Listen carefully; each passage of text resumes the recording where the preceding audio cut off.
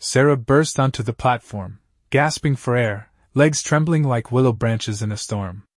The station's fluorescent lights felt harsh, almost abrasive against the lingering darkness that clung to her like a shroud. Yet they were a shield, banishing the shadows and the echo of the creature's rasping screeches. Driven by a primal urge to put as much distance between her and the tunnel as possible, she stumbled blindly through the crowded station, ignoring curious glances and startled yelps. Her heart hammered against her ribs, a frantic drumbeat against the symphony of the city above. Reaching the street, she hailed a cab, slamming her trembling hand against the door. The driver, a weary man with eyes as tired as the city itself, glanced at her disheveled state, then at the open tunnel mouth a block away. A flicker of recognition sparked in his gaze, replaced by a grim understanding.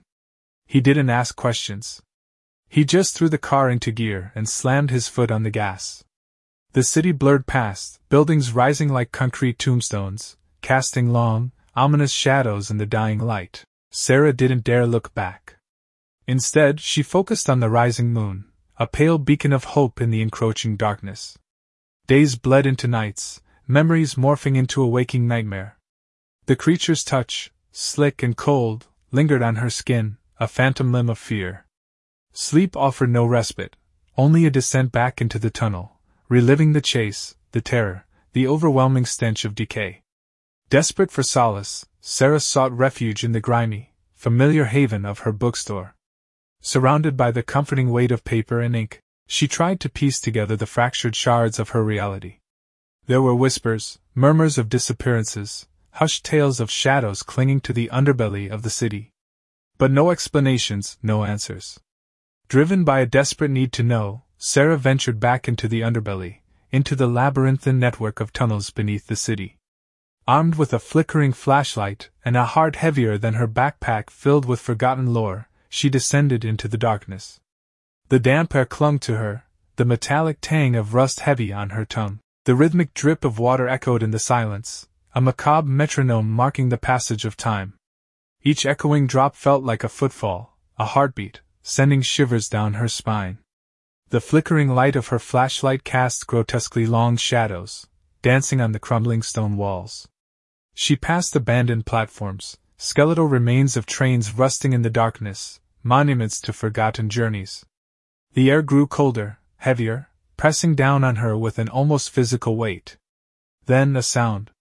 A low, guttural growl, rising from the depths of the tunnel. Sarah froze, the blood in her veins turning to ice. The flashlight trembled in her grasp, casting a frantic, jerky beam in the darkness. A flicker of movement, a fleeting glimpse of something hulking, shapeless, in the distance. The flashlight sputtered then died, plunging her into an abyss of absolute darkness. Panic clawed at her throat, choking her back to the surface. She stumbled blindly, her mind a cacophony of fear. And then, a faint glimmer ahead, a flicker of orange in the abyss.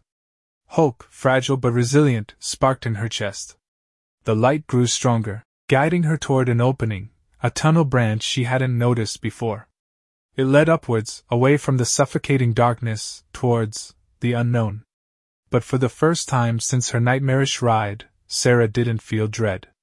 She felt a desperate hope, a flickering flame defying the encroaching darkness.